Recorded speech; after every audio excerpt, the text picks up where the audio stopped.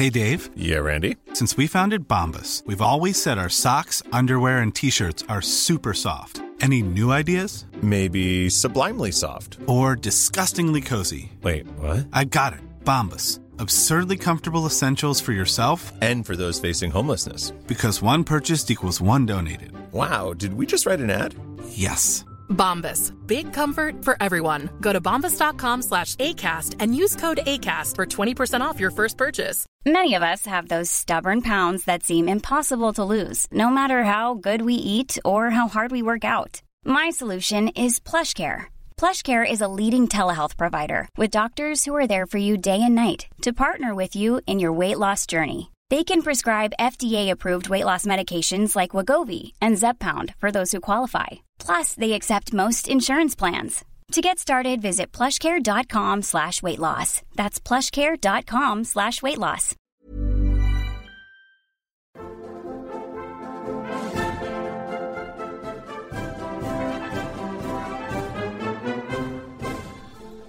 Welcome to the Gilded Age and Progressive Era, a podcast about the United States and the world in the late 19th and early 20th centuries. I'm your host, Michael Patrick Cullinane. Welcome back to the show. Today's is a special episode of the Gilded Age and Progressive Era. I'm speaking with Joy Calloway about historical fiction. Joy's a novelist, the author of several books that, as she says, takes the historical beyond the sources. Where the sources fail to explain things, she fills in the blanks. Her first book, The Grand Design, is based on the true story of Dorothy Draper, the famed interior designer who used bright colors and large prints in the post-World War II era. She's also the author of the Fifth Avenue Artists Society, which draws on her own family history in a novel form. And that's where her latest book explores as well. Specifically, All the Pretty Places combines Calloway's family history, her grandmother specifically, with the drama of Gilded Age Westchester County, New York. Now, many people have minced history into fiction before, but Calloway aims to elevate the genre and show us what's possible when a historical novelist does deep research. Welcome to the show, Joy. Great. Thank you for having me. I'm so excited to be here today. Okay, well, I think I should probably start off by asking for forgiveness because we've got to get into things, and I've never interviewed an author, a fiction author. So that's something different. Normally we talk about nonfiction work on the show. So this is going to be a lot of fun, I think. That said, I do know that you've done considerable historical research on the Gilded Age. So why do you find the period so compelling for storytelling? I think it seems to me, and to a lot of people, almost like a fantasy, right?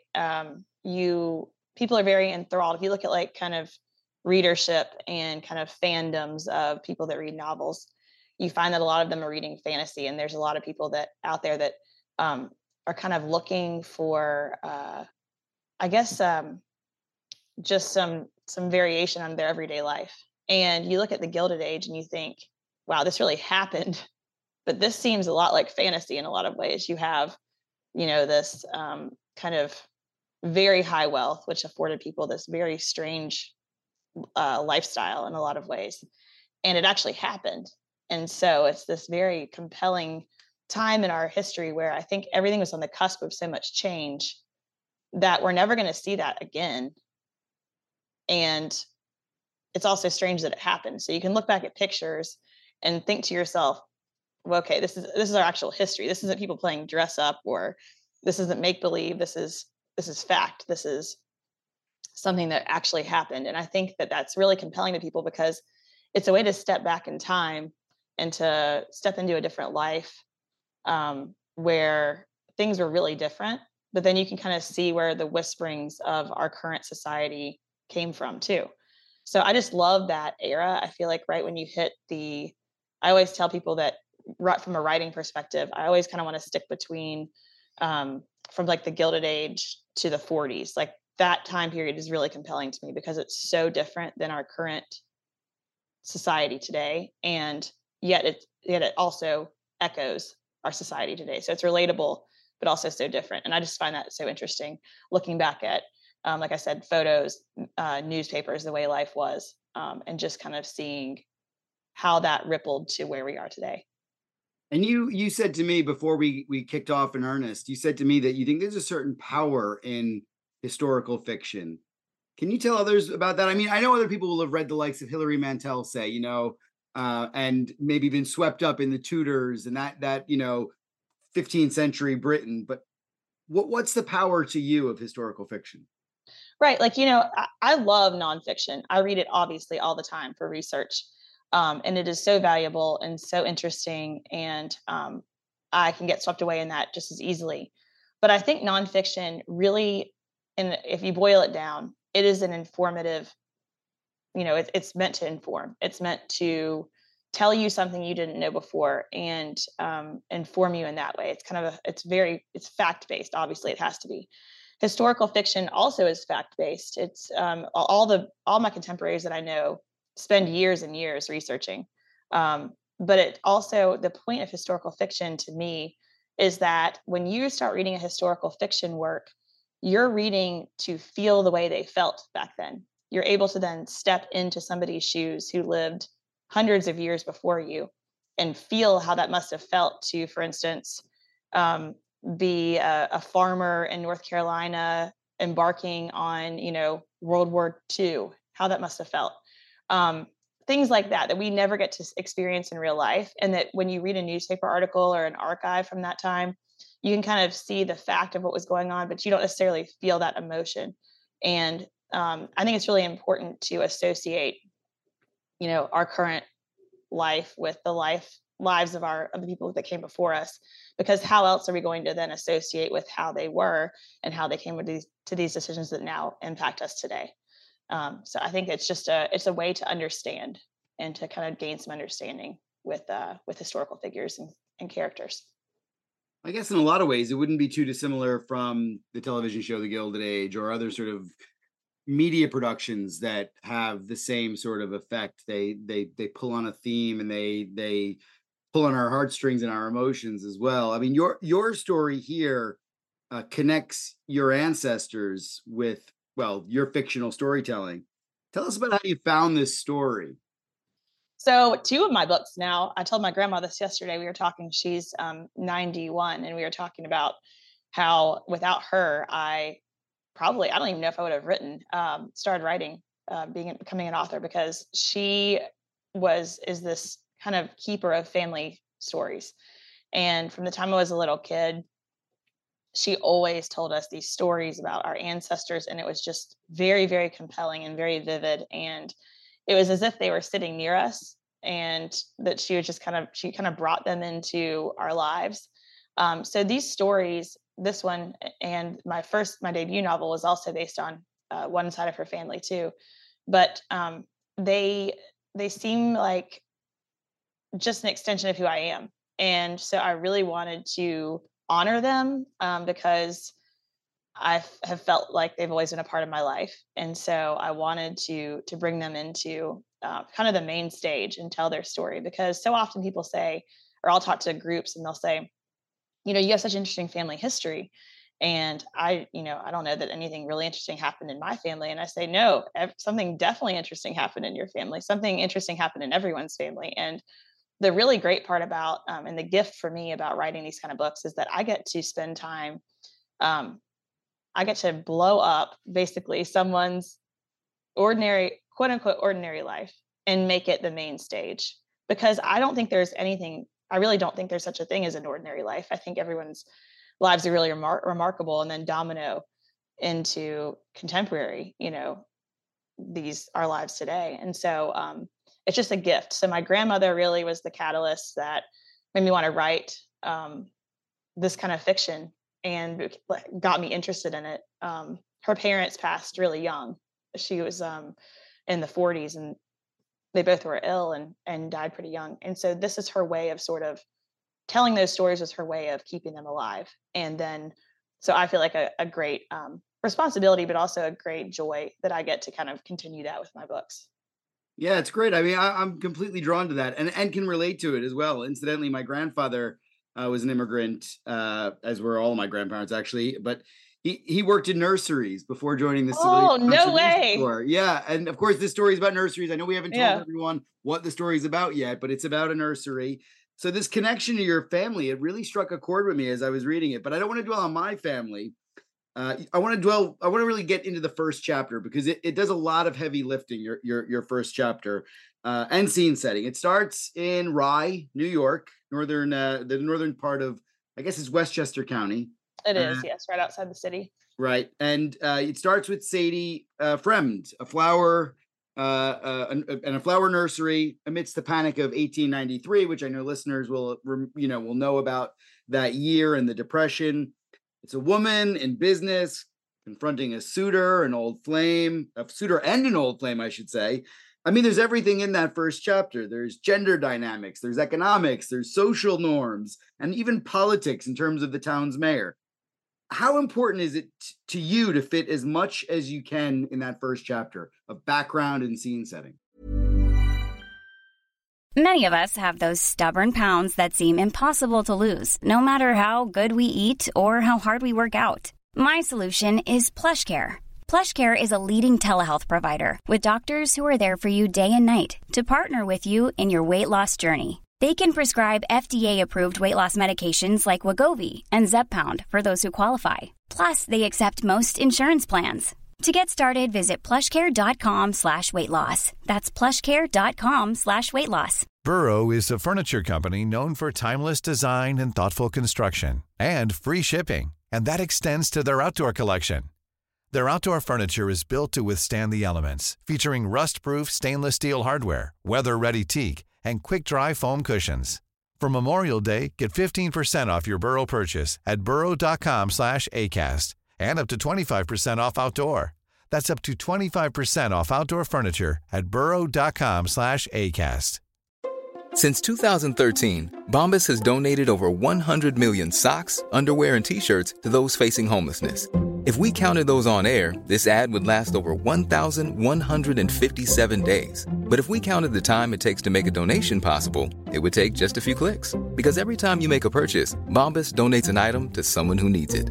Go to bombas.com/ACAST and use code ACAST for 20% off your first purchase. That's bombas.com/ACAST, code ACAST.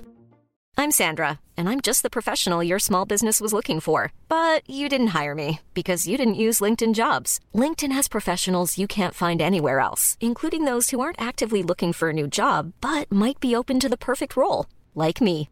In a given month, over 70% of LinkedIn users don't visit other leading job sites. So if you're not looking on LinkedIn, you'll miss out on great candidates like Sandra. Start hiring professionals like a professional. Post your free job on linkedin.com/people today. Well, the goal is to drop somebody right into the scene, to say almost like, hey, well, for those Outlander fans out there, when, Claire touches that stone and she's back in time. I mean, that's what we're all kind of doing in historical fiction. We want you to read that first page and immediately be struck and immersed in whatever world we're setting for you. So it's very, very important. Honestly, if you don't grab the reader from the first page, then, or the first chapter, then you've kind of lost them already, And so it's my goal to kind of give you that immersive experience where the environment, you feel it, you feel the environment, you feel the situation that the character's in, and that makes you care. So that's definitely the goal. It's very important for me to set that up. So then tell us about Sadie Fremd, the main character. Well, in real life, and this is my books, or what I do with my books, just as an aside, is I take everything I know about the real life character, everything possible. I do a lot of research for a long time and try to get as much as I can on the page about everything I know. And of course, with historical record, there's always these gaps, right? These whys or these blank spaces, and I fill those in with fiction. And so there's a lot of Sadie. My great-great-grandmother is Sadie Fremd, my real life great-great-grandmother in this book, because it is all I know about her, and then just stuff added to it. So she's always wanted to take over her dad's nursery business. Her dad is an immigrant from Stuttgart, Germany, who was a horticulturist, came over. He ended up working in the New York slums for some years. He didn't speak English. He spoke 3 different languages, but unfortunately, none of them were English. So when he came over here, he was working in the factories in the Lower East Side of New York. And he met my great-great-great-grandmother, who is an English woman from the Isle of Man. and she taught him English. And it became pretty obvious as they were working that, his real gift was horticulture. And he got on as a planter with somebody. We don't know who, whether that was Vaux or Olmsted, we're not sure. We think it was one of them because of the way of the different gardens he was working on. But anyways, they found a need eventually someone told him, oh, there's a need for a nursery up this way. And so he ended up buying some 40 acres in Rye and starting that nursery in 1840. And he ended up ultimately buying, I think it was 125 acres when it was, finally completed, the nursery was. So they had 3 children. They had Charles, Fred, and Sadie. And of course, Sadie's the only girl, but she was the one who was the most ardently interested in horticulture. And of course, she's a woman in the Gilded Age. So her dad didn't really see her as a good prospect for, taking over the nursery. So when the book begins, she's really excited because her brother, Charles, is going to work for Henry Flagler at his hotels in Florida to be his chief horticulturist, which he actually did until really for most of his life. That's what he did. So she's excited that he's leaving, and her other brother has already entered into politics. So finally she's thinking, this is going to be the time when Dad's going to finally see that I'm the right successor for his, company. Of course, that doesn't go as planned. So that's where we find Sadie when it starts. She also has found out that a man that she had a relationship with that worked at the nurseries is now returned, and she doesn't really know why. And then, of course, there's the Panic of 1893, and the town is really suffering. So all that dynamic comes in, and that's where we find her when the book begins. She's very interesting. I mean, the context as well is very interesting. There's a tinge of sort of upstairs, downstairs, or Downton Abbey about all of it, although there's a great deal of class fluidity in the story as well. Sadie's family is self-made. She has friends among the upper crust, and she is quite, respectful of the house staff. Tell us about the role that class plays in your book. It's very interesting. So this happened, the more I study it within my own family, the more interested I am. So, in this particular family, in the Frems, they were really poor when they came to America. They were poor immigrants. And, my great-great-great-grandfather just happened to be at the right place, I feel like, at the right time and have the right set of skills. So when he opened his nurseries, he was really adamant about employing other immigrants. He ended up creating a whole village of mostly Italian immigrants, because at that point in time, of course, Italians were being, they were passed over for all kinds of jobs back then. They were not necessarily in demand, and he didn't like that. So he hired a lot of Italian immigrants, a lot of Irish immigrants at that point, and was very passionate about that. And, and of course they had a lot of success too. So then with success comes money, comes access into these, the upper echelons of society.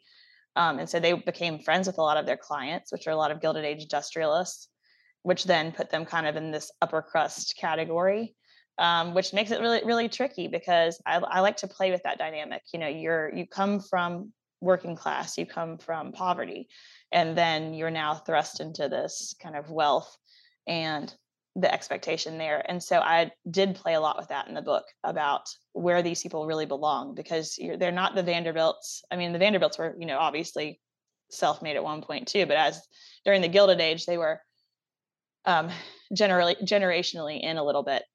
But with this family, this is kind of first generation wealth. So playing with what that means. And then the dynamics of respect and how, Sadie's dad is looking at his employees. He looks at them as people, but then he also, people that are valuable, but then he wants Sadie to marry to enter into the upper society for his own reasons, for her own security. And so it's just a weird, I think the Gilded Age is a great time to play with those dynamics, because it was so obviously different. You had the slums, and then you had the big castles of Fifth Avenue. And so it was this huge visible disparity. And I think we still have that today, but it's just not quite as visible, I feel like, as it once was. No, Mark Zuckerberg is hidden behind another row of houses, so it's almost like the security is, instead of showing off your wealth, which I think is interesting, because I think you've said, you're toying around with what it means. Well, what does it mean? If literature is supposed to get us closer to the human condition, do we court wealth or do we deplore it? I mean, and how do we grapple with that? I think both. That's the hard part. I think as humans, like you look at history, and one of the things, I don't know about you, Mike, but one of the things that really kind of bothers me about historical study is that a lot of people paint people either good or bad or black and white. And there, of course, are some figures that in history that are obviously bad or obviously good. But then there's people in the middle, and there's people that, you study their situations and you think, well, I hope I would have reacted a certain way in this situation. But looking at wealth, I think with the Fremd family and how they treated people and how they saw people, I don't think anyone's a perfect. No one is going to have a perfect historical record or a perfect life where they did all the right things. But I do think that what they did right was that they never really truly forgot where they came from. They never, heard Sadie's dad and Sadie. They never forgot that they were immigrants, that they came, and how hard that was to overcome what came with that, which was digging your way out of poverty. And I think that Sadie's dad always knew he was in the right place at the right time. He always knew that he was fortunate to have gone to university and had a horticulture degree. He knew that those were things, and he wanted to build up those people. But at the same time, I think he also understood that being impoverished for his daughter was not something he wanted her to enter into. And he understood the hardships there. So when he's looking at dynamics for her and saying, and kind of pushing her to make a more suitable match with, the upper crust, he's doing that in some ways. We look at that and we think, well, that's not really great. He's dissuading her from going after her heart. At the same time, he knows poverty. She doesn't. She grew up without knowing it. She grew up in a comfortable life. And he tells her multiple times in the book, you don't understand. This is not something you play with.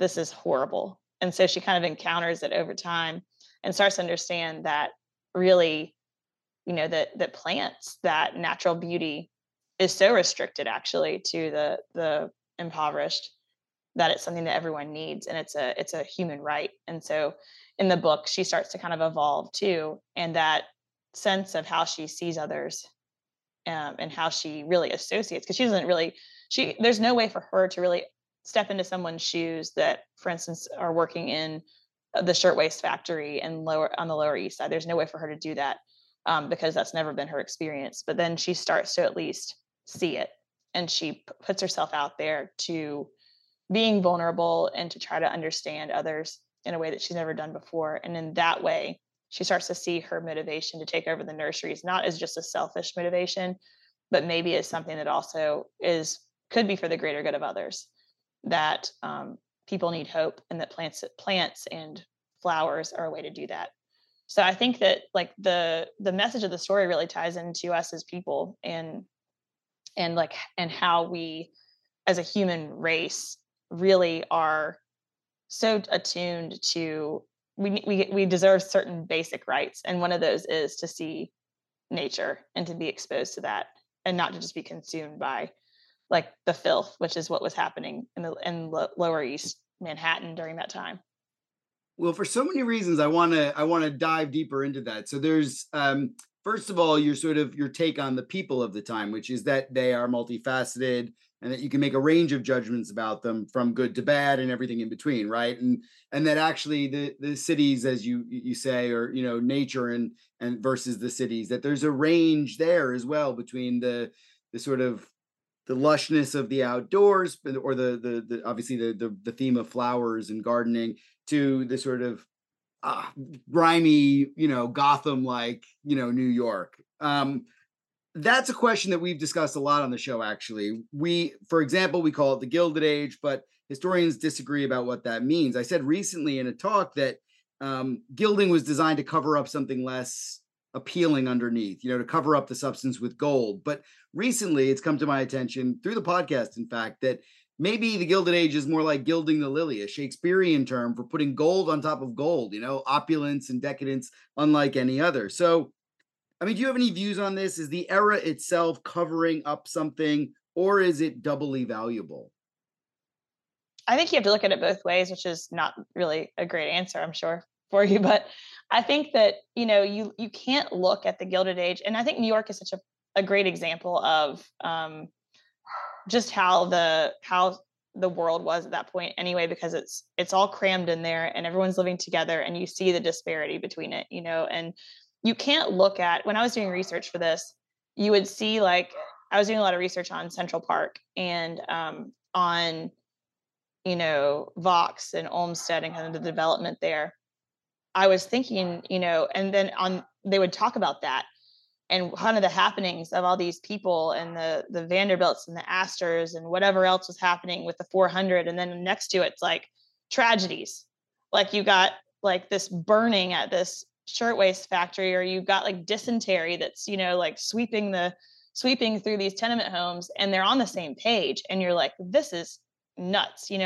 Newspapers at the time were like journals. And diaries, everything that ever happened in the day was printed. And it's just crazy to me to see that. And to see that on the page was just really eye-opening. So I would say that yes, it's gilding over.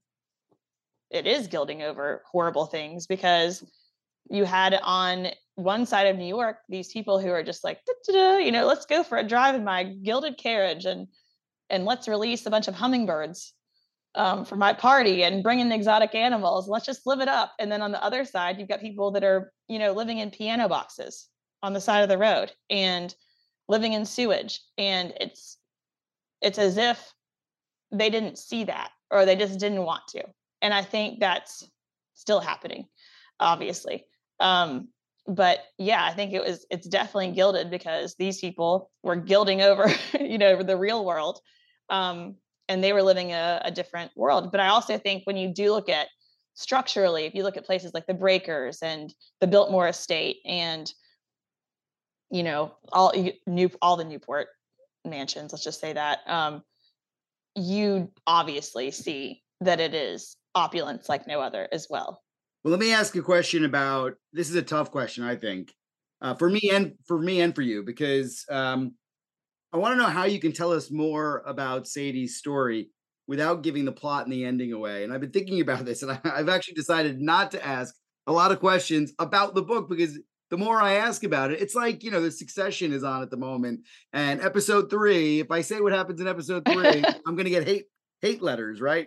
So I've read it, and I don't want to spoil the end for anyone, but what do you want to say about the story that gets across the plot a little bit further than we've done already? Right. Just that. So, when you start, everyone, as they're growing up, I feel like you're trying to figure out your place in the world. So, looking at that, and when you look at Sadie's trajectory, she looks at her friends who are in these horrible, like just boring marriages. And she's thinking to herself, well, I don't want that. I know I want to be around plants. This is what I want to do. And she is just enthralled by that. And so I think that the thing is that and so that's her main goal at first, is just to take over the nursery business. And then when she becomes more involved in the nursery business, inadvertently, her dad is not thrilled by this, but he's kind of has his back against the wall. His 2 sons are gone. And so temporarily she's allowed to kind of help out. When she becomes more involved, she starts to see people lingering outside of the gates of these industrialist mansions, and she starts to see and have conversations with them and understands the need for natural beauty. Well, I don't think you've given anything away there. I think everyone who wants to pick up the book now can read it with confidence that they don't know the ending. I want to ask you a little bit about your writing, your approach to writing. How do you approach storytelling? Obviously, we know that there's historical fiction, and you're drawing on some family stories here, and you've done your research through the newspapers. But I suppose the question I really have is not about your methodology, it's more about, do you have this all planned out before you write the text? Do you know the ending? Where do you start if you do or don't know the ending? What's the process?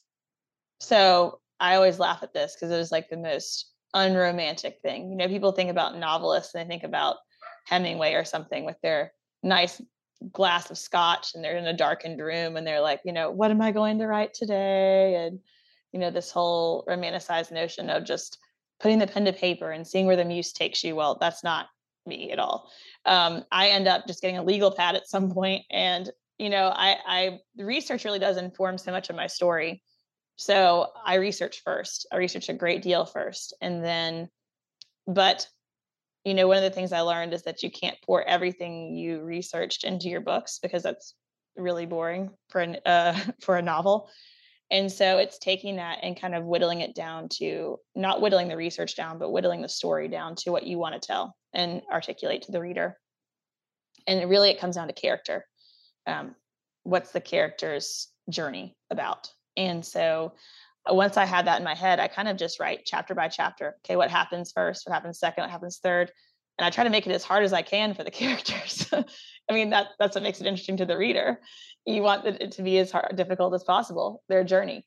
And yes, I ultimately know what their goals are. So, it's about whether or not those goals change, or, those motivations change, whether or not the ending is giving them what they wanted at first, or whether the ending is giving them something that they realize later.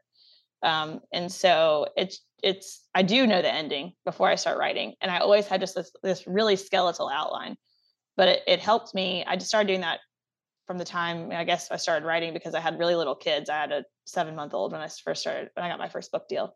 So I had to figure out how to write books, in a way that was productive. And so during nap time, I remember I would just run down the stairs, grab my notebook, and at least I'd have an idea about what was going to be going on the page that day. And so that's what I do. And I always get surprised. There's always some part in the narrative where my brain's like, okay, well, this is going to change. We're changing this up. Let's make this a little bit more interesting or whatever.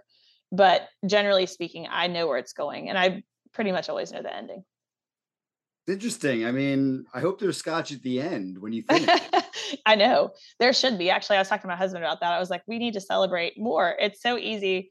I don't know if you're the same, but it's so easy to say, okay, on to the, this project's finished, now the next one. And so it's hard I need to get in the habit of more often cracking open those bottles. Absolutely. Absolutely. I'm wondering too, if maybe you can this is the third, am I right saying the third book that you've published? It's my fourth. Fourth. Okay. Sorry. What advice would you give to historians or writers that are interested in historical fiction? Because I imagine it's a bit like writing a history book, in the sense that it's very isolating. I mean, I'm saying my own experience here, but I've heard this from my colleagues and friends as well, that it's very isolating. And I think writing itself is a very individualistic pursuit. Only you get it the way you intended it to be, right? So I'm wondering if you feel the same way, and what advice you can give to others. Of course. Yeah, I do. I do feel like it is very isolating. I will say, though, what's really important is to cultivate a group of friends that are in your position, other writers. When I was first starting out, I got a group of friends who are all aspiring writers, and now we all are published, which is really fun, and in different genres, which is really cool too. But having people that understand the industry, because much like a lot of other entertainment industries, it's weird. It's a very strange industry. It doesn't operate like, your typical job. And so it's great to have people who understand you and understand the process, because nowadays too, it used to be, I think back, during the Gilded Age, for instance, when Edith Wharton was writing, you wrote the book and it came out, and you weren't going on these book tours. You weren't supposed to go on the internet and build an audience. It was about the work, right? It just came out and it was reviewed probably and publicized that way. But I think nowadays it is so interesting, because an author's job is twofold. It is to write the best book you can write, and then it is to be accessible and be someone who's willing to get out and talk about it, and someone who is up for, you have two hats you wear. One is very isolating and individualistic, and the other one is like the complete opposite. You're around, hundreds of people. And, I know you said you were just at the Breakers doing a talk too. So you know exactly what I'm talking about. It's like this, you're in your office and then suddenly you're talking to hundreds of people, and it's a fun thing to do, but you definitely put on different hats. It's kind of jarring at first when you're like going from one to the other. You got to put on, I actually have to wear normal clothes instead of workout clothes for some, but that's one thing, is to just realize that, authors these days are generally more social than people think. think they are. They want to talk to people. They enjoy talking about their process and their work. And they also are really accessible. I remember talking to some published authors when I was first starting out, just getting some advice on, sending query letters to agents, or, getting someone to look at my book to see if it was any good. And they were really accessible and really helpful. And I think the thing is, I always try to talk people into becoming a novelist or a writer. I always think it's so much fun. So I always want the more the merrier. So come join me. But I think the biggest thing really for anyone who thinks they have a book in them is just to open that, to start doing it, to start writing, because that's the hardest thing. I have a lot of people who say, well, I don't have a lot of time to write. I have this book I want to write, but I don't have the time to do it. And I always say, this sounds like a lot, but even if you did 1,000 words a day, which is about, like 3 or 4 pages, that adds up over time. You can have a book, done, or like a book amount of words finished in, 6 months or something like that. I mean, it's really wild how once you have that story and that story starts coming out, it ends up kind of being an exercise. And so I would just encourage anyone who has a story or thinks they do, or a motivation to write any sort of book, to just start putting the pen to paper, and I say that, obviously I'm talking about typing for me, but just get in there and carve out the time, whether that's, 30 minutes a day, or whether that's 2 hours a day, whatever that looks like for you. But I do think we all have stories to tell. And that's kind of how we as a community, as the world, get to know each other better, is by listening to each other's stories and what's important to each other. So I always think that people that are writing stories are doing it for a reason. We're doing it because we have a point of view to offer, or we have some information to offer that somebody cares about in the world. Yeah, great advice. I mean, writers write. That's what they do. So if you want to be a writer, that's all you have to do in a sense, right? But I take the point that we also wear a lot of hats nowadays, and that's probably a change as well. Joy, what's your next project? Are you sticking with the Gilded Age, or are you moving on to? You mentioned the 1940s earlier. I'm wondering, historians do that? They move. They move from one period. They usually go forward, not backwards. But I wonder what you're up to next. Well, so I mentioned the 40s because my last book that came out last year, called The Grand Design, it was about Dorothy Draper and the Greenbrier Resort. It was set in 1908 and 1946, and it was about her life, going from, she was a iron and shipping heiress that lived in Tuxedo Park, New York, and they were of the set, that were, don't talk about my wealth. This is the more Dutch settler type of situation where they didn't want to talk about their wealth. She grew up in that kind of atmosphere, and then she went from that to CEO of the first American interior design firm, which was crazy. A lot of people now are like, oh, well, Paris Hilton has her own lines and all this, but it'd be like, a princess going from, like, suddenly deciding, well, I'm going to open up my own company. That wouldn't have been done back then. And so I was always fascinated by that. So that's why I mentioned the 40s, because I spent a lot of time there researching before. But my next project is actually set in Asheville, North Carolina. And it is about the building of the Grove Park Inn, which is a great historic resort in Asheville. It's built almost entirely of stone from the mountain. It looks, have you ever seen it, Mike? Never been there, no. It's amazing. It really looks like a wonder of the world, because it's just stones stacked on top of each other. It's magnificent. And so it's about the building there, but more than that, it's about the people who built the hotel, and kind of about legacy and what that means, as far as, you had these people, and they would say, oh, well, like, for instance, with Biltmore, well, George Vanderbilt built Biltmore. Well, he did. I mean, he had the idea for it. He gave the money for it, but who actually was building it? And so often those names are forgotten and just left to like just wither in history. And so I didn't like that. I wanted to kind of bring light to that fact. So the story is about this girl who comes from a mining background in West Virginia, and her stepdad is a gas baron in Indiana. And she finds herself camping with the vagabonds. So Henry Ford, Harry Firestone, and they used to bring their families on these camping trips. And one of the camping trips took them to Asheville. And while they're there, they're seeing their friend's new hotel. And she starts to see how remarkable it is and wants to really bring light to the making sure that those workers are remembered in history. So it's called, we just settled on a title. It's called What the Mountains Remember. And it's 1913 set. So, right there in the sweet spot where I love to kind of settle. Brilliant. Well, that's going to be really exciting. I'll keep my eyes peeled for that. You're incredibly productive, Joy. It's amazing. You do write. You're a writer and you do write. So that's obviously, that's get the words on the page, but you're certainly doing that in abundance. And it's been a pleasure having you on the show. The book is called the book is called All the Pretty Places, and it's out now. So pick up a copy. Thanks so much. I had such a great time talking to you. I appreciate it. Well, that's all we have time for. Thanks for listening. You can follow the Gilded Age and Progressive Era on Twitter or on my website, michaelpatrickcullinane.com. Please consider subscribing or reviewing the podcast wherever you listen, because it really makes a big difference and helps direct others to the show. I hope you'll join me again for the next episode.